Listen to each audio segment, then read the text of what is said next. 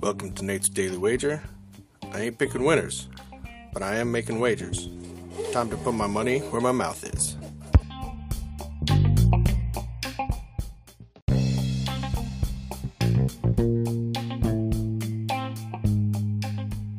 This is Nate's Daily Wager for July 6th, 2023. Nice win for us last night. The Reds did their part, put up enough runs. Nats did just enough. We got the over. All good. So, I'm looking at tonight's slate, and honestly, I look back at these guys again, right? And I think they have even worse pitchers going tonight.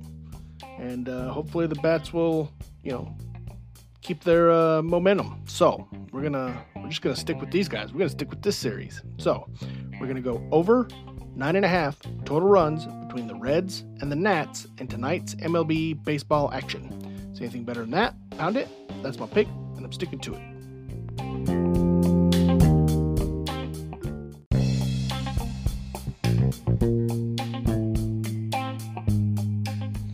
Don't forget to rate, review, subscribe, follow on Spotify, iTunes, or your favorite podcast application, and check out the show notes for some other great podcasts. Whether you're looking for general sports discussion, something team-specific, or good old wrestling, you're sure to find something you'll love. Check them out. And I'll see you tomorrow with another wager.